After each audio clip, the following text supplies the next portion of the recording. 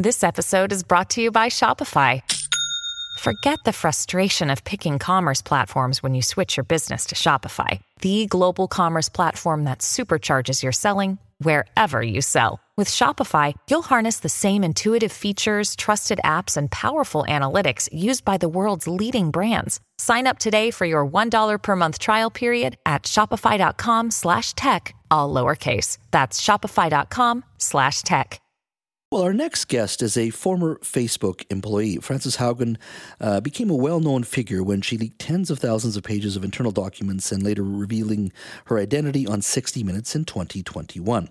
Now, she's also testified before Congress, sending shockwaves through Washington amidst a ongoing debate surrounding Facebook and other social media companies' role in spreading misinformation, particularly during the 2020 U.S. election. Ms. Haugen worked as Facebook's lead product manager on the civic misinformation team, initially intending to contribute to the company's leading efforts to improve user safety.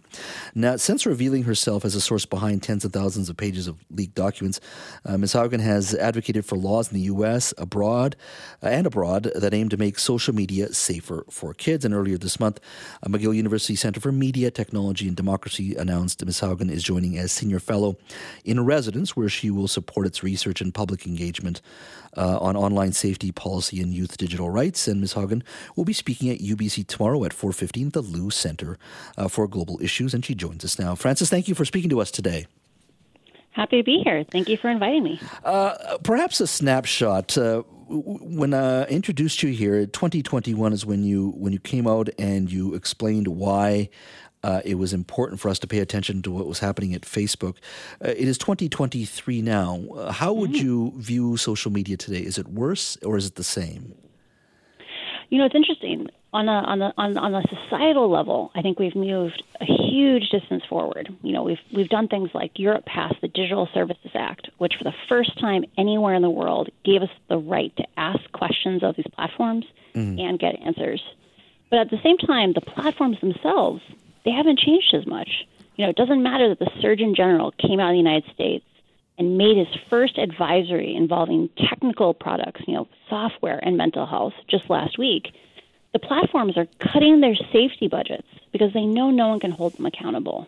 Mark Zuckerberg keeps talking about how the year of efficiency is just so great, but he doesn't talk about how that means he does things like cut safety teams.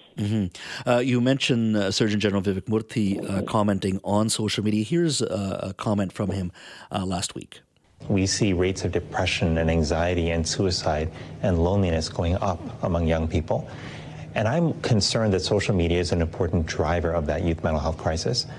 This is the defining public health issue of our time, youth mental health. I appreciate that the technology companies have taken some steps to try to keep kids safe, but it hasn't been nearly enough. What's at stake here is our kids and their future, plain and simple.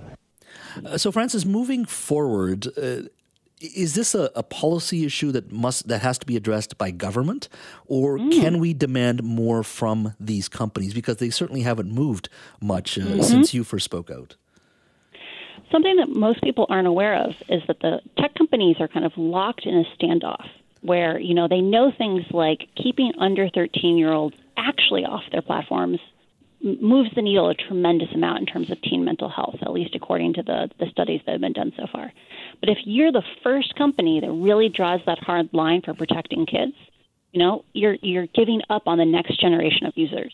Or, for example, if you're the only company that provides tools to help kids go to bed when they want to go to bed, you know, right now a third of teenagers in the United States say they use social media till midnight or later on many weekdays. You know, if you're the first company to do that, people will ask, why are you the only one doing these safety things? Are you more dangerous than other people?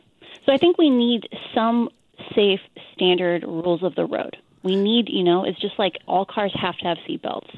All cars have to have airbags. We don't need to worry about those first mover problems for cars anymore. We need the same thing for social media. So for social media, that means that they have to be a little less lucrative in regards to doing this. Just a smidge. You know, if we were going to add up how much money they make off of kids after midnight versus how much they make out of the first few hours those kids are online each day, companies aren't giving up that much revenue. They're just scared of being that, you know, the first mover. Where do you see Canada in this? You raised the issue of Europe, and I've always seen Europe as being quite aggressive and probably leading the world in some cases in regards to big tech and social media and some of the policy decisions they've made. Where does Canada sit? Is it sort of like the United States? We've done a lot of talking, but we haven't done enough in regards to actually implementing policy. It's interesting. Right now we look at Europe and we think they're being really aggressive. Mm-hmm. But I have a feeling we're going to look back in 5 or 10 years and say, wow, they passed one of the more moderate laws. Because what we're seeing right now is the level of suffering from kids, even from adults, it keeps going up. And so we're starting to see things like in the United States, Utah banning basically youth privacy online, or Montana, outright banning TikTok. Mm-hmm. Canada's in this really interesting place where I think they can be a world leader in terms of, reinforcing that idea that we can have laws that protect freedom of speech that are moderate laws, and then help other countries pass similar laws. Mm-hmm. A leadership role that Canada has had many times before on other issues. We have a 14-year-old at home, and I actually lived through exactly what you're talking about. It's tough some days in regards to their need to be on social media and making sure they're safe as well. But I'm curious as to your personal journey as well. You are an incredibly bright person, smart person.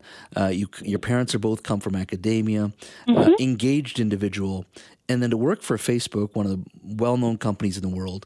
Talk to me a little bit about your personal journey where you go to make change and then you decide, no, there's something wrong here and I have to speak out. So I'm a little bit of an anomaly for the job that I had in that I have an MBA from Harvard. So I care a lot about organizational behavior, and I think it's a big part of what, either leads companies to be successful or not successful, and that's why I got an MBA. Mm-hmm.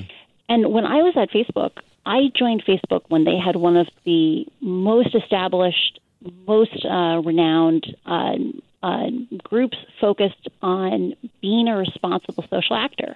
It was called Civic Integrity. Mm-hmm. And while I was at Facebook, they dissolved that team. And that was the moment when I realized, Facebook is not going to be able to fix these problems on their own. They need the public to come and help them solve these problems. Is it solvable? Because I know a few weeks ago we did a segment on this show talking about, it was American parents and school boards suing social media, and you had lawyers who in the past have done class action lawsuits in regards to asbestos, now looking at social media as perhaps the next frontier. And you mentioned Montana and a few other states as well. Is this where this is all headed then? I think the question, we are definitely facing a new relationship with social media.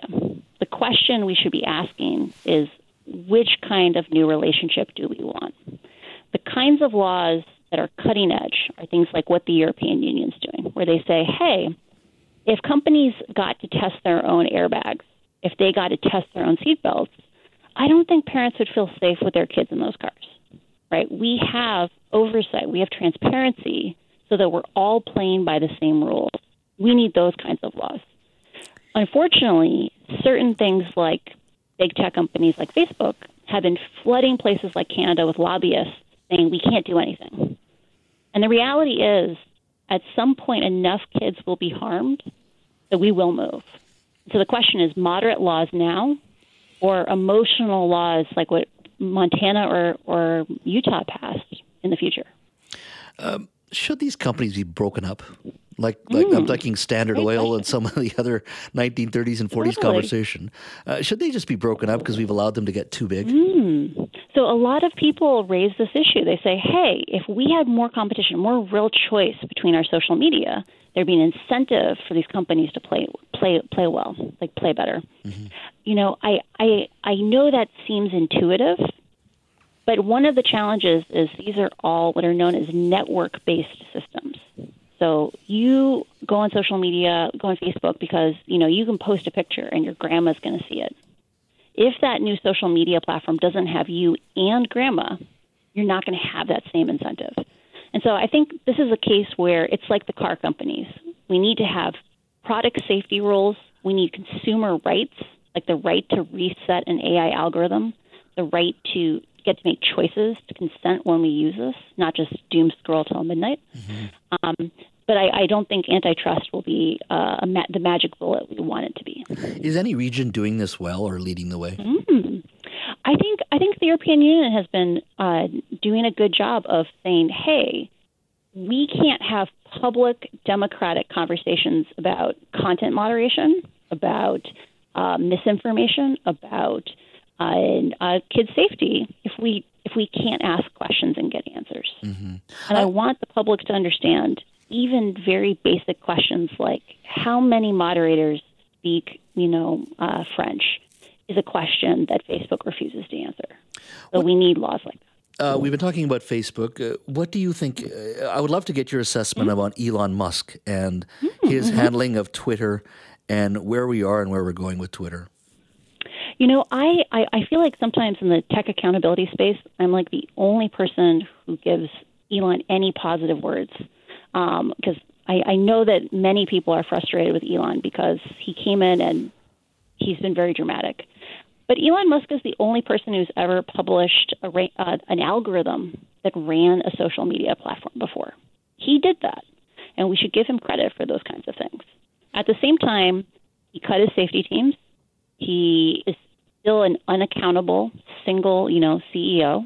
He's kind of like Mark Zuckerberg that way. We don't have appropriate governance, and he needs to open up transparency.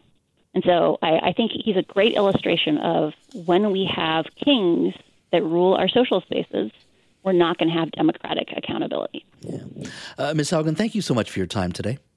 My pleasure.